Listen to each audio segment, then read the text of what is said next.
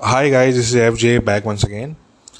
अच्छा देखें guys, start करेंगे आज का पॉडकास्ट पाकिस्तान से। पाकिस्तान में जो है वो एक अजीब सा माहौल है, हिजानी कैफियत है जो कि हमेशा रहती है। बड़ी वेird किस्म की चीज़ें हो रही हैं पाकिस्तान में। कोई एक नई इस्लामिक कमेटी बनाई जा रही है और को पता नहीं, खान साहब कहते हैं कि जी हम कोई कार्टून बनाएंगे, अपनी कौम को डी वेस्टर्नाइज करेंगे। ठीक है ना। अब इस पे मेरे पास कमेंट करने के लिए तो बहुत कुछ है, मगर छोड़ें, ये पाकिस्तान के अंदरूनी मसले मसाइल हैं। एक सर्कस टाइप की सिचुएशन है, तो ये तो चलती रहेगी। हमारे नज़दीक ये कुछ सीरियसली हम इन चीज़ों को लेते नहीं हैं असल में, और ना ही किसी और को लेना चाहिए इन चीज़ों को सीरियसली। तो इन चीज़ों में ज़्यादा कमेंट नहीं करेंगे। बहरहाल कोई नई कमेटी बनने जा रही है, कोई जो है वो मॉनिटर करेगी वो सोशल मीडिया को, और पता नहीं क्या क्या वो कार्टून बनाएगी और दुनिया को मैसेज देगी कि जी Islam is the religion of peace. ठीक है ना। अच्छा, इसमें बस मैं इतना मैं ऐड कर दूं यहाँ पे कि खान साहब जो बड़ी बात करते हैं कि जी Islam is the religion of peace, तो मैं एक चीज़ उनको मैं यहाँ पे मशवरा मैं दूँ खान साहब को कि देखें, ये पहली तो ध्यान में रखें कि कोई ऐसा शख्स जो उसामा बिन लादेन को शहीद कह चुका हो, जो कि टीटीपी वालों को जस्टिफाई कर चुका हो, जो कि तालिबान के लिए लॉबिंग कर रहा हो करेंटली, ठीक है ना, वो शख्स अगर दुनिया को जाके ये बताना शुरू करे कि जी Islam is the religion of peace, तो दुनिया ने सिर्फ हंसना है। ठीक है। और ऐसे शख्स की जो वाह है वो सिर्फ उन मेंढकों ने करनी है जो कि तालाब में बैठे हुए हैं उसके आसपास, जो उसकी हर चीज़ की हाँ में हाँ मिलाते हैं। वो कुछ सही करे गलत करे, उनका काम है उसकी हाँ में हाँ मिलाना। ठीक है ना। तो वो तो चंद मेंढक ऐसे हैं, तो वो उन्होंने हाँ में हाँ मिलानी है, मगर बाकी दुनिया ने तो आपका मजाक ही उड़ाना है, सिंपल। ठीक है। वो तो छोड़ दें कि आप किसी का माइंड चेंज कर सकेंगे इस ड्रामेबाजी से, ये तो होने वाला है नहीं। मगर क्योंकि खान साहब जो है वो बड़ा आजकल कह रहे हैं कि जी Islam is the religion of peace, तो मेरा मशवरा होगा, एक मुफ्त का मशवरा है, फ्री एडवाइस है एक खान साहब के लिए, कि अगर आपने वाकई में ये मैसेज देना है किसी को कि जी Islam is the religion of peace, तो ये मैसेज आप दीजिए जाके आपके इस्लामाबाद में, जहाँ पे आपका पीएम हाउस है, जहाँ पे आपकी पार्लियामेंट है, उसी इस्लामाबाद में आपके पार्लियामेंट के थोड़े से फासले पे, बिल्कुल बगल में समझ लें आप। ठीक है ना। एक जगह है जिसका नाम है लाल मस्जिद। उस लाल मस्जिद में जो है वो एक मौलाना साहब होते हैं वहाँ पे, जिनका नाम है मुल्ला अब्दुल अज़ीज़। ये जो मौलाना साहब हैं मुल्ला अब्दुल अज़ीज़, इनका ये मौक़िफ़ है कि जी इस्लाम जो है वो टेररिज्म की इजाज़त देता है, उसको जस्टिफाई करता है, बल्कि इंस्ट्रक्ट करता है कि जी टेररिज्म तुम्हें करना चाहिए एज अ मुस्लिम। ठीक है। ये उन साहब का मौक़िफ़ है। तो हमारा मशवरा खान साहब को ये होगा कि अगर आपने किसी को जो है वो ये तलकीन करनी है कि जी Islam is the religion of peace, तो why don't you start from your own capital. ठीक है ना। Start from there. तो वहाँ पे एक डिबेट ऐसी होनी चाहिए जो कि लाइव दुनिया देखे उसको, सिर्फ पाकिस्तान ही नहीं बल्कि दुनिया देखे उस डिबेट को।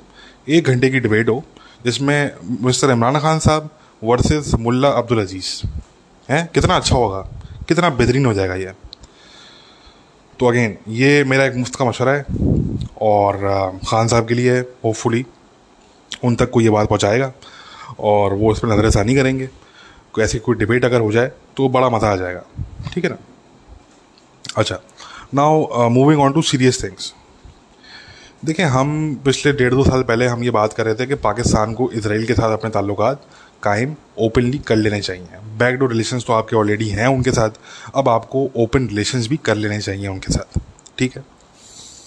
देखें, कोई वजह थी तो हम ये बात कर रहे थे, और एक वजह नहीं थी, बहुत सी वजूहत थी डेफिनेटली। हम सोच रहे थे पाकिस्तान का फ़ायदा। ठीक है। As a nation state. ठीक है। not as a part of Ummah or something, imaginary like that, but as a nation state. क्योंकि एक्चुअली पाकिस्तानियों का एक बहुत बड़ा मसला ये है कि पाकिस्तानी जो हैं वो नेशनल इंटरेस्ट में और नेशनलिज्म के अंदर मेजॉरिटी पाकिस्तानी बिलीव भी नहीं करते। वो बिलीव करते हैं उम्मा में, द कॉन्सेप्ट ऑफ उम्मा। ठीक है। तो वो जो है वो दुनिया का जो उनका वर्ल्ड व्यू है वो इस हिसाब से, ठीक है ना। उनके दिल जो है वो जल्ले होते हैं फ़लस्तीनियों के लिए और पता नहीं किन किन लोगों के लिए, जिनको ना वो कभी ज़िंदगी में मिले हैं, जिन लोगों से ना वो उनको जानते हैं और ना उन उन लोगों ने इनके लिए कुछ करना है कभी, ठीक है ना। मगर वो फिर भी उनके दिल जल्ले होते हैं ऐसे लोगों के लिए, मगर वो अपने मुल्क का नेशनल इंटरेस्ट नहीं देख पाते और ना ही वो उस पर बिलीव करते हैं। मैंने कहा ना कि they have a religious justification for that actually, ठीक है ना। वो कहते हैं नहीं भाई, ये नेशनल वगैरह हराम होता है, नेशनल इंटरेस्ट वगैरह ये सब हराम चीज़ें हैं, ये सब कुफर है और हम तो उम्मती लोग हैं हम तो, ठीक है ना। तो ऐसे जर्ग्स आपको पाकिस्तान में बहुत मिलेंगे। तो एनीवे द थिंग इज़ के हम ये बात कर रहे थे कि यार पाकिस्तान को जो है वो अपने नेशनल इंटरेस्ट में इसराइल के साथ ताल्लुकात कर लेने चाहिए, और ये करने का टाइम था आज से तकरीबन 1.5 से 2 साल पहले, ठीक है जी। यानी कि before even before UAE and other Arab countries did that, उससे भी पहले करने का टाइम था ये। बट अनफॉर्चुनेटली इन्होंने नहीं किया। इनफैक्ट हमें जितनी गालियाँ पड़ी उसके बाद और आज तक पड़ती हैं हमें, ठीक है ना। तो खैर वो तो मसला नहीं है, वो तो कोई टेंशन की बात नहीं है। But these people did not listen, ठीक है। दे साइड के नहीं नहीं वो मसला नहीं है, नहीं जी हमें ज़रूरत नहीं है, और जी हम तो ऐसे हैं, और जी हम तो ऐसे हैं, हम तो ये कर देंगे, हम तो वो कर देंगे। तो वो अजीब किस्म की कैफियत में मुबतला रहते हैं क्योंकि Pakistani. So the point is they did not do that, ठीक है। इनफैक्ट उन्होंने उल्टा इसराइल को मज़ीद एंटेगनाइज कर दिया उन्होंने, ठीक है। अब देखें इस टाइम पे पाकिस्तान के न्यूक्लियर वेपन्स प्रोग्राम पे दोबारा बात स्टार्ट हो गई है in Washington as well as in multiple other capitals, western capitals की बात कर रहा हूँ मैं यहाँ पे। अमेरिका में तो बहुत खुल के बात हो रही है, वहाँ पे तो बगैर आर्टिकल्स लिखे आ रहे हैं, वहाँ पे तो बगैर तौर पे इस पे जो है वो रिसर्च वर्क भी हो रहा है, ठीक है ना। आने वाले वक्तों में आप देखेंगे कुछ रिसर्च पेपर्स वहाँ पे पब्लिश होंगे, कुछ हो सकता है बुक्स भी पब्लिश हो जाए मज़ीद इस पे, और एकेडमिक वर्क भी हो रहा है इस पे, और भी उनके नेशनल सिक्योरिटी सेक्टर जो है अमेरिका का वो भी इस पे काम कर रहा है। उनकी ये लॉबिंग भी वहाँ पे हो रही है, इंडिया की लॉबी इसमें इन्वॉल्व है, वहाँ पे बड़ा जो है वो काम हो रहा है। और वो मेनली अब पाकिस्तान के न्यूक्लियर वेपन्स पे दोबारा बात स्टार्ट हो गई है, ठीक है। देखिए ये बात हम पहले भी आप लोगों को बता चुके हैं कि पाकिस्तान की सिक्योरिटी इस्टेब्लिशमेंट को एक क्रेडिट जाता है कि उन्होंने जब पाकिस्तान ने न्यूक्लियर वेपन्स डेवलप किए, न्यूक्लियर टेक्नोलॉजी जब पाकिस्तान ने डेवलप की, तो ये क्रेडिट पाकिस्तान की सिक्योरिटी इस्टेब्लिशमेंट को जाता है कि उन्होंने जो है वो दुनिया का ट्रस्ट, जो इंटरनेशनल कम्युनिटी है उनका ट्रस्ट उन्होंने विन किया इवेंचुअली। उनको बड़ा टाइम लगा, ठीक है, उनको बहुत टाइम लगा वो करने में, but they succeeded in doing that, ठीक है। कि एक टाइम ऐसा आया कि पाकिस्तान के न्यूक्लियर वेपन्स पे बात होना बिल्कुल बंद हो गई, बट अब दोबारा से वो सिलसिला स्टार्ट हो गया है, ठीक है। सैंक्शंस की बात हो रही है, न्यूक्लियर वेपन्स की बात हो रही है, और 10 चीज़ों पे बात हो रही है पाकिस्तान से रिलेटेड। मेरे नज़र में सबसे डेंजरस चीज़ यहाँ पे जो बात है वो ये है कि आपके न्यूक्लियर वेपन्स पे दोबारा जो है वो कंट्रोवर्सी क्रिएट करने की कोशिश की जा रही है, ठीक है। और आर्गूमेंट ये रखा जा रहा है कि जी अफगानिस्तान में देखें जी जिहादी आ गए, देखें जी पाकिस्तान में जो है वो जिहादी मेन स्ट्रीम किए जा रहे हैं, जो कि बात बिल्कुल सही है, गलत तो नहीं है ये बात, ठीक है ना। कि वाकई में पाकिस्तान में जिहादी जो हैं, जो एक्सट्रीमिस्ट हैं, उनको मेन स्ट्रीम किया गया है पिछले कुछ सालों में। और इसी तरीके से ये बात की जा रही है कि देखें जी ये बात कर रहे हैं कि टीटीपी को एमनेस्टी दे दें, टीटीपी को जो है वो शामिल कर लें नेशनल फोल्ड के अंदर, तो कल को टीटीपी के लोग गवर्नमेंट का हिस्सा भी बन सकते हैं, ठीक है ना। वो आगे भी जा सकते हैं और सेक्टर्स के अंदर भी आ सकते हैं। तो वो मतलब 10 तरह की बातें हो रही हैं इस टाइम पे, ठीक है ना। ये मैं आपको पहले बता चुका हूँ इन मल्टीपल डिफरेंट कॉन्टेक्स्ट के कोई भी चीज़ करने का एक टाइम होता है, ठीक है ना। अगर वो चीज़ उस टाइम पे ना की जाए तो फिर बाद में वो चीज़ करने का फ़ायदा नहीं होता।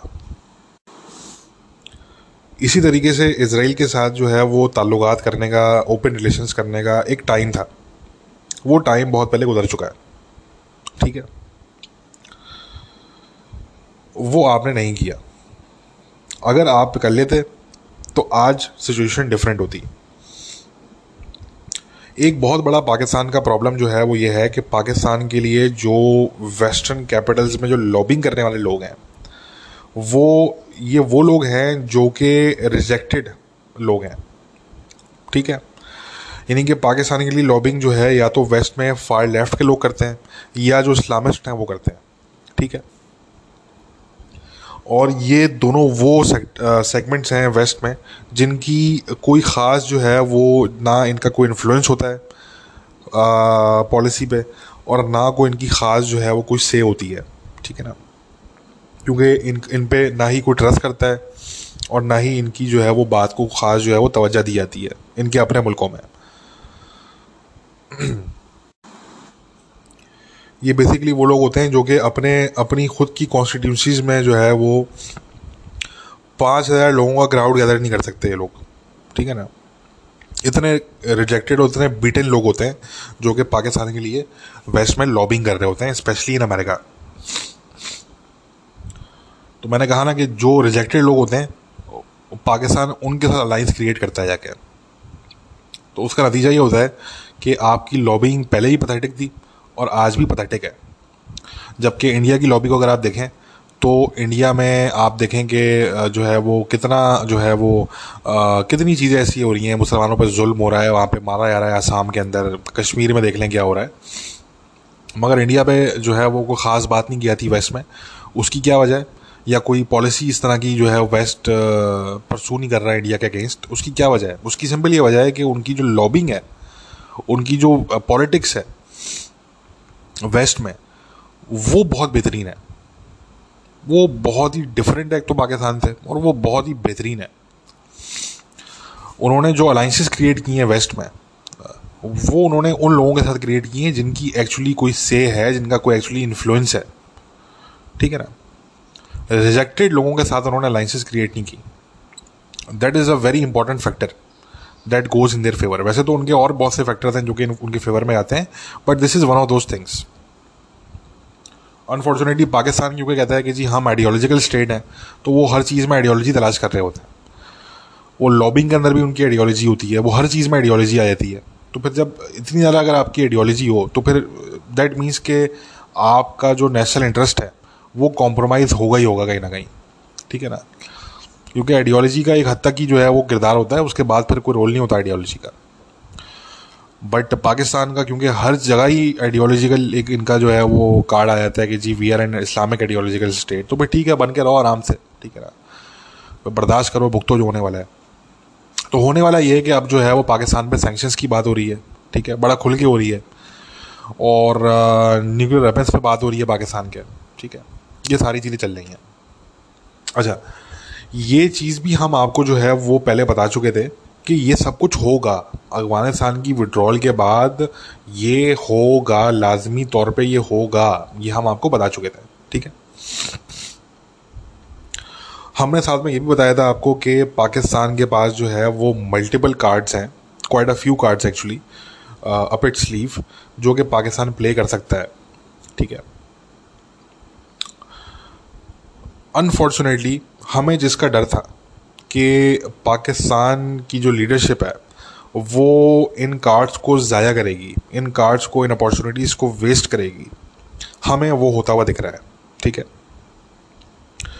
और बहुत जल्द पाकिस्तान के पास जितने भी कार्ड्स हैं वो ख़त्म हो जाएंगे और फिर पाकिस्तान के पास कोई कार्ड नहीं बचेगा। अभी भी कुछ कार्ड्स बचे हैं पाकिस्तान के पास, अभी भी टाइम है।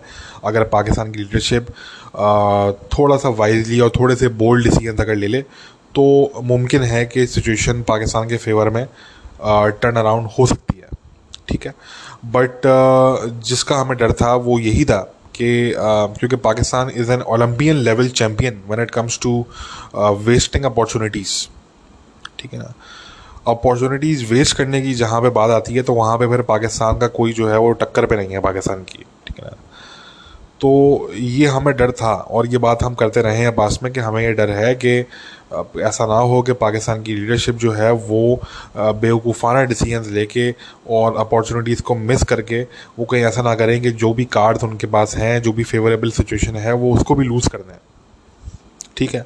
बट वही चीज़ हमें होती हुई जो है वो दिख रही है, अभी तक पूरी तरीके से नहीं हुई, बट वो होती हुई हमें इस टाइम पे दिख रही है, it's still in the process, ठीक है। तो एनीवे आप देखते हैं कि पाकिस्तान की लीडरशिप जो है वो जो है वो कब वो जागती है और वो कब इन फजूल चीज़ों से निकलती है कि जी हम पाकिस्तान में कोई कमेटी बना रहे हैं, इस्लामिक कमेटी बना रहे हैं जो कार्टून बनाएगी, ठीक है ना। और ख़ान साहब के तो पोर्टफोलियो में मुझे लगता है कि वो किसी ने ऐड कर दिया कि जी आपने कुछ करें, आप करें ना करें, आपने इंटरव्यू देने हैं आपने, क्योंकि नो बडी नोज के what else does he do, किसी को नहीं पता कि वो उसके अलावा क्या करते हैं, बस वो इंटरव्यू देते हैं अलबत्ता वो, ठीक है ना। तो एनीवे देखते हैं कि पाकिस्तान जो है वो क्या करता है इसमें। देखें अमेरिका अफगानिस्तान से निकल चुका है, ठीक है, for the time being at least. Important कुछ यहाँ पे पॉइंट्स जो हैं वो माइंड में रखने के लिए ये हैं कि पहली चीज़ तो ध्यान में रखें कि अफगानिस्तान से अमेरिका को अब वहाँ से निकलने के बाद अब क्या चाहिए।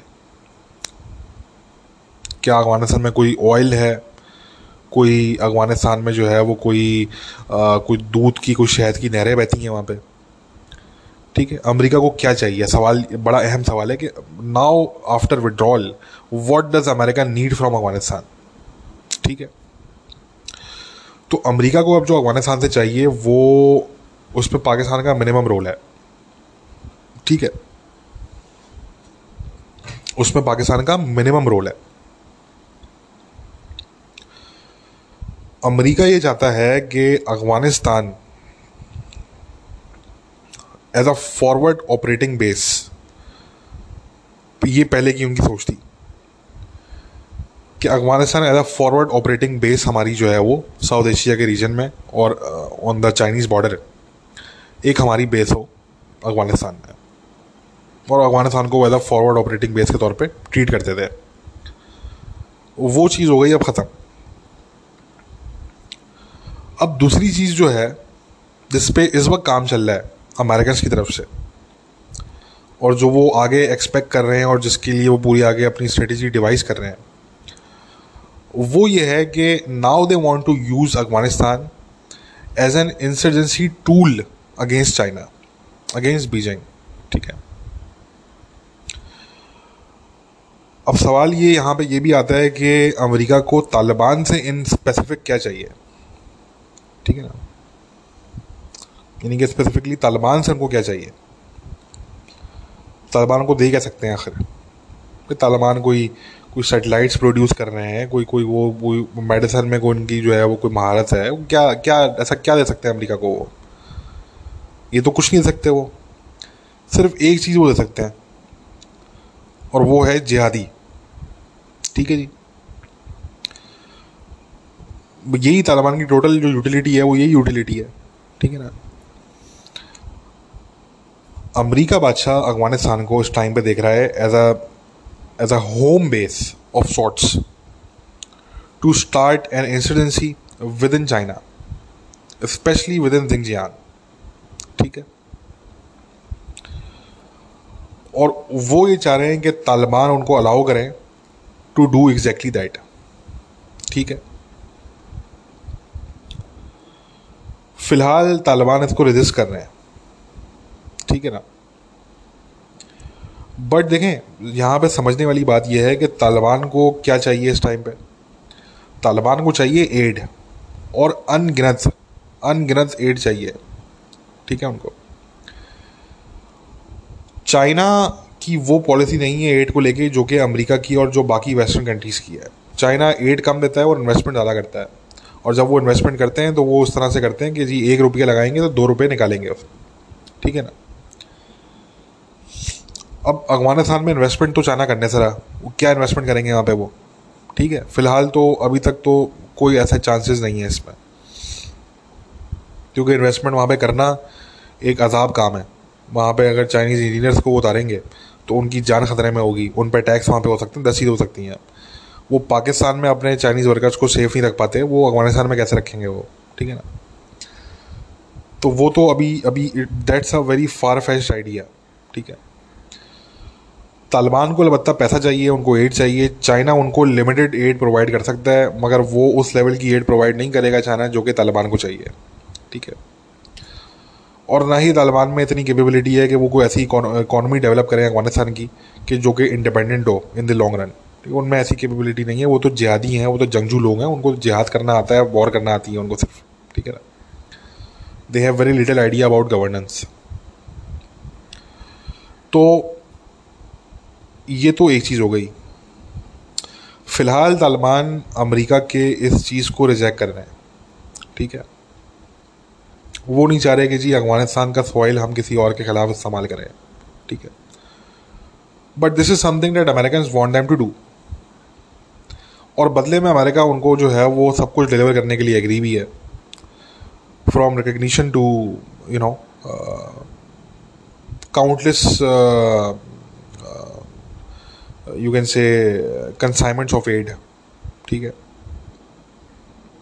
As well as financial aid, ठीक है।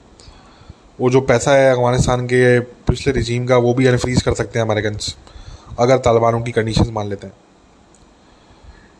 क्योंकि अमेरिका के लिए अफगानिस्तान की यूटिलिटी अब सिर्फ चाइना के पर्सपेक्टिव से ही है, इसको आप समझ लीजिए, ठीक है जी। और यही वजह है कि जो मिस वेंडी शर्मा ने, इन्होंने इंडिया में बैठ के ये बात की कि जी हम पाकिस्तान के साथ कोई ब्रॉड पार्टनरशिप नहीं देख रहे। हमारा जो बड़ा जो पाकिस्तान के साथ जो हमारा जो हमारी अंडरस्टैंडिंग है, और जो हमारे जो वर्किंग्स हैं, वो बड़ी बड़ी ऑन नैरो एजेंडा है। वो बहुत ही नैरो एजेंडा पे बेस्ड है, और वो उनकी बात बिल्कुल सही है अपनी जगह पे, ठीक है ना। पाकिस्तान से अब अमेरिकन जो है वो अफगानिस्तान में वही काम निकलवाएंगे जो कि पाकिस्तान उनको डिलीवर कर सकता है, ठीक है। और पाकिस्तान उनको बहुत कम चीज़ें डिलीवर कर सकता है, क्योंकि उनका, मैंने कहा ना कि वो अब अफगानिस्तान को देख रहे हैं as a home base to start an insurgency in China, to start a campaign against China, ठीक है ना। और जाहिर सी बात है पाकिस्तान अमेरिका का इसमें साथ नहीं देगा, क्योंकि Pakistan is a very close ally of China, ठीक है। जबकि Taliban are another story. Taliban एक डिफरेंट स्टोरी है, क्योंकि तालिबान है जिहादी, वो हैं जंगजू, ठीक है। उनके रैंक्स में ऑलरेडी बहुत सपोर्ट है इस चीज़ को लेके कि जी जो चाइना में जो हो रहा है ये उइघुर मुसलमानों के साथ, ये बहुत गलत हो रहा है, और जी जिहाद करना चाहिए चाइना के ख़िलाफ़, और जिहाद करना चाहिए पाकिस्तान के ख़िलाफ़। उनमें ऑलरेडी उनके लोगों में इस तरह के सेंटिमेंट्स मौजूद हैं, ठीक है। तो उनको कन्विंस करना कोई इतना मुश्किल नहीं है, या उनके अंदर से ऐसे लोग ब्रेक अवे करना, तोड़ना, वो मुश्किल नहीं है। ऐसे लोग बहुत हैं तालिबान के अंदर जो चाहते हैं कि जी चाइना के खिलाफ और पाकिस्तान के खिलाफ जो है वो जिहाद फ्रंट ओपन किया जाए। तो अगेन द थिंग इज़ के अब ये देखना है कि अफगानिस्तान में जो ऊँट है वो किस करवट बैठता है, ठीक है। क्योंकि मैंने बता दिया कि तालिबान को इस वक्त शदीद तरीन ज़रूरत है वेस्ट की, अमेरिका की, इसलिए वो बार बार उनसे मीटिंग्स कर रहे हैं। दोहा में भी मीटिंग्स हुई हैं, जर्मन एनवॉय की मीटिंग्स हुई हैं तालिबान के साथ। जो अमेरिकन डेलीगेशन है that was led by the deputy director of CIA, ठीक है ना, मिस्टर डेविड कोहन, उनकी मीटिंग्स हुई हैं तालिबान के साथ। तो वो तालिबान वाले क्यों इतनी मीटिंग्स कर रहे हैं वेस्टर्न कंट्रीज़ के साथ? क्योंकि they know this very well कि यार चाइना से हमें एक लिमिटेड चीज़ ही मिल सकती है। हमें चाइना की वो पॉलिसी नहीं है एड को लेके कि वो हम पे जो है वो पैसा फेंकता जाएगा, ऐसा नहीं है। चाइना जो चाइनीज़ हैं दे आर प्योर बिजनेसमैन। वो तो कहते हैं जी हम इन्वेस्ट करेंगे, और इन्वेस्ट करेंगे तो 1 रुपया इन्वेस्ट करेंगे 2 रुपये निकालेंगे, ठीक है ना। तो तालिबान नोस के भाई ये तो अभी चाइना के साथ तो दाल गलने वाली है नहीं। एक हद तक ही ये काम चलेगा चाइना के साथ, बाकी तो फिर हमें जो है वो ज़रूरत पड़ेगी वेस्ट की, वेस्टर्न कंट्रीज़ की, ठीक है। और यहाँ पे अगेन वो वाली बात आ जाती है कि Americans know this very well too कि तालिबान जो है वो चाइना के पास नहीं, वो हमारे पास ही उन्होंने आना है अल्टीमेटली, ठीक है ना। तो Americans are ready with their own demands, और वो ये कहते हैं, उनकी जो सोच है, उनकी ये सोच है कि जी अफगानिस्तान को अब हम फ्यूचर में कैसे यूटिलाइज़ कर सकते हैं, ठीक है ना। वो ठीक है जी, ह्यूमैनिटेरियन एड जाता रहेगा, सब कुछ जाता रहेगा, बट हमें अफगानिस्तान से अब क्या चाहिए, या जो अफगानिस्तान में जो तालिबान रिजीम है हमें उनसे क्या चाहिए, ठीक है। तो वो यही वाली बात है। आप लोगों ने रिसेंटली सुना होगा कि तालिबान ने जो है वो जो उइघुर जिहादी हैं और उनकी जो फैमिलीज़ थी, उनको उन्होंने अर्जेंटली रातों रात जो है वो ट्रांसफ़र किया है चाइना के बॉर्डर के करीब से दूसरी लोकेशन पे। सवाल ये पैदा होता है कि क्यों किया। हमारी सोर्सेज जो हमें ये बता रही हैं, तालिबान में कुछ हमारी सोर्सेज हैं वो ये बताती हैं हमें, वो ये कहते हैं कि जी ये इसलिए किया गया क्योंकि तालिबान को ये रिपोर्ट थी कि जी जो उगर बहुत से जिहादी वहाँ पे बैठे हुए थे, उनकी जो फैमिलीज थी वो डायरेक्टली इन टच थी with the western intelligence agencies, और वो कुछ वहाँ पे प्लानिंग कर रहे थे वो। और किसी भी ऐसे नाखुशगवार वाक़ये से बचने के लिए तालिबान ने उनको अर्जेंटली वहाँ से ट्रांसफ़र किया, चाइना के बॉर्डर से उन्होंने हटा दिया उनको। तो मैंने कहा कि ध्यान में रखिए कि Afghanistan for America in the future, कि अमेरिका किस तरीके से देख रहा है अफगानिस्तान को, उनका जो पर्सपेक्टिव है वो क्या है, ठीक है। साथ में ये भी ध्यान में रखें कि American drones are still buzzing over Afghanistan every day, ठीक है, स्पेशली ओवर काबुल। इसके अलावा ध्यान में रखें कि Daesh is a factor which we should all consider, ठीक है। दाइश जो है वो अच्छा खासा प्रेशर डेवलप करेगा तालिबान पे अफगानिस्तान में, ठीक है, और वो ऑलरेडी कर रहा है। तालिबान एज लिटरली काबुल में जो है वो अमेरिका और यूके की तरफ से सिक्योरिटी अलर्ट रिलीज़ हुआ है। उन्होंने अपने सिटीजन्स को कहा है कि जी आप सरीना होटल और जो बाकी कुछ जो मेजर होटल्स हैं काबुल में, उनको आप फौरी तौर पे छोड़ दें, वहाँ से आप दूर चले जाएँ। कोई बड़ा अटैक वहाँ पे एक्सपेक्टेड है काबुल के अंदर। ये उसी तरीके की इंटेलिजेंस अलर्ट है, उसी तरीके का सिक्योरिटी अलर्ट है जो कि हमने देखा था काबुल एयरपोर्ट पे जो अटैक हुआ था दाइश का। उस अटैक के होने से पहले जो हमने देखा था जिस तरीके का अलर्ट, ये उसी तरीके का अलर्ट है बेसिकली, ठीक है। तो इसलिए हमें ये जो है वो खदशा है कि काबुल में कोई मज़ीद बड़ा जो है वो अटैक हो सकता है दाइश की तरफ से। तो एक तो ये चीज़ हो गई। दाइश का ध्यान में रखेंगे, दाइश की जो इस टाइम पे सबसे ज़्यादा स्ट्रॉन्ग प्रेजेंस है वो नंगरहार में, कुनर में और काबुल में। इन 3 प्रोविंसेस के अंदर उनकी सबसे ज़्यादा स्ट्रॉन्ग प्रेजेंस मौजूद है, ठीक है। प्रेजेंस तो उनकी और प्रोविंसेस में भी है, मगर मैं यहाँ पे बात कर रहा हूँ स्ट्रॉन्गेस्ट प्रेजेंस की। सबसे ज़्यादा स्ट्रॉन्ग कहाँ पे हैं वो लोग? तो सबसे ज़्यादा स्ट्रॉन्ग जो दाइश है वो नंगरहार में, कुनर में और काबुल में। नंगरहार में जो है वो तालिबान का इस टाइम पे कैंपेन चल रहा है अगेंस्ट दाइश। नए उन्होंने जो है वो अपने फाइटर्स को डिप्लॉय किया वहाँ पे, ठीक है, और वो वहाँ पे कैंपेन कैरी आउट कर रहे हैं अगेंस्ट दाइश। वहाँ पे एक्स्ट्रा जुडिशियल किलिंग्स भी हो रही हैं सलाफीज़ की, और वहाँ पे दाइश के सेफ हाउसेस पे भी जो है वो कोशिश कर रहे हैं ट्रैक करने की और रेड्स करने की, और ये एक सिलसिला जो है वहाँ पे चल रहा है। इसके अलावा आप लोगों को याद होगा कि अभी रिसेंट जो अटैक हुआ है कुंडुज़ में, जो कि हज़ारा शिया मस्जिद में हुआ है, सुसाइड बॉम्बिंग थी वो। दाइश ने उसकी जिम्मेदारी कबूल की। जो नाम और जो पिक्चर रिलीज़ की है सुसाइड बॉम्बर की दाइश ने, वो है मोहम्मद अल उगरी, वो उगुर जिहादी है वो, ठीक है। और this brings us back to what I have been saying के जो चाइना में जो इंसर्जेंसी स्टार्ट करने वाला एक जो एक प्लान है, जो एक व्यू है कि जी अफगानिस्तान को और तालिबान के बहुत से लोगों को हमने संभाल करना है against China in the future. तो ये उसका आप उसको जो है वो एक उसकी शाख समझें, उसकी एक ब्रांच आप इसको समझें, ठीक है ना। क्योंकि आप ध्यान में रखें कि दाइश का जो प्रोपेगेंडा है तालिबान के अगेंस्ट, अल-नबा मैगज़ीन की आप बात करें, आप उनके और पब्लिकेशंस की बात करें दाइश की, उनका जो प्रोपेगेंडा है वो ये कहते हैं कि जी तालिबान जो है वो एक तागूती ग्रुप है, वो एक नेशनलिस्ट ग्रुप है जो कि डीलिंग कर रहे हैं चाइना के साथ भी, अमेरिका के साथ भी और बाकी कंट्रीज़ के साथ भी। ये जो उगुर जिहादी है जिसने ये अटैक कैरी आउट किया, इसकी सिग्निफिकेंस इसलिए है बहुत ज़रा क्योंकि ये एक ऐसे टाइम पे हुआ जिन दिनों में तालिबान ने उगुर जिहादियों को वहाँ से ट्रांसफ़र किया है चाइना के बॉर्डर से। ये उसके फ़ौरन बाद हुआ है, ठीक है। तो ये एक दाइश की तरफ से मैसेज आप समझ लें, आप इसको एक अनाउंसमेंट समझ लें कि जी इस तरह की चीज़ें फ्यूचर में भी हो सकती हैं और उगुर जिहादी मौजूद हैं अफगानिस्तान में, ठीक है ना। तो ये जो रिसेंटली हमने सुना था कि जी तालिबान ने एश्योरेंसेस दिए हैं चाइना को, और चाइना ने भी ये चीज़ एक्सेप्ट की पब्लिकली कि जी तालिबान ने हमें श्योर किया है कि जी हम उग्र जिहादियों को ऑपरेट नहीं करने देंगे वहाँ से। ये उसको चैलेंज करता है ये बेसिकली दाइश का ये अटैक, और उनका ये कहना कि जी उग्र जिहादी ने कैरी आउट किया है, ये उस चीज़ को चैलेंज करता है, और this will make China nervous a lot, ठीक है। And it has obviously made Taliban nervous as well, ठीक है ना। तो बहुत सी चीज़ें हैं अफगानिस्तान में जो आने वाले वक्तों में होने जा रही हैं, हो सकती हैं, होने के खदशात हैं, ठीक है।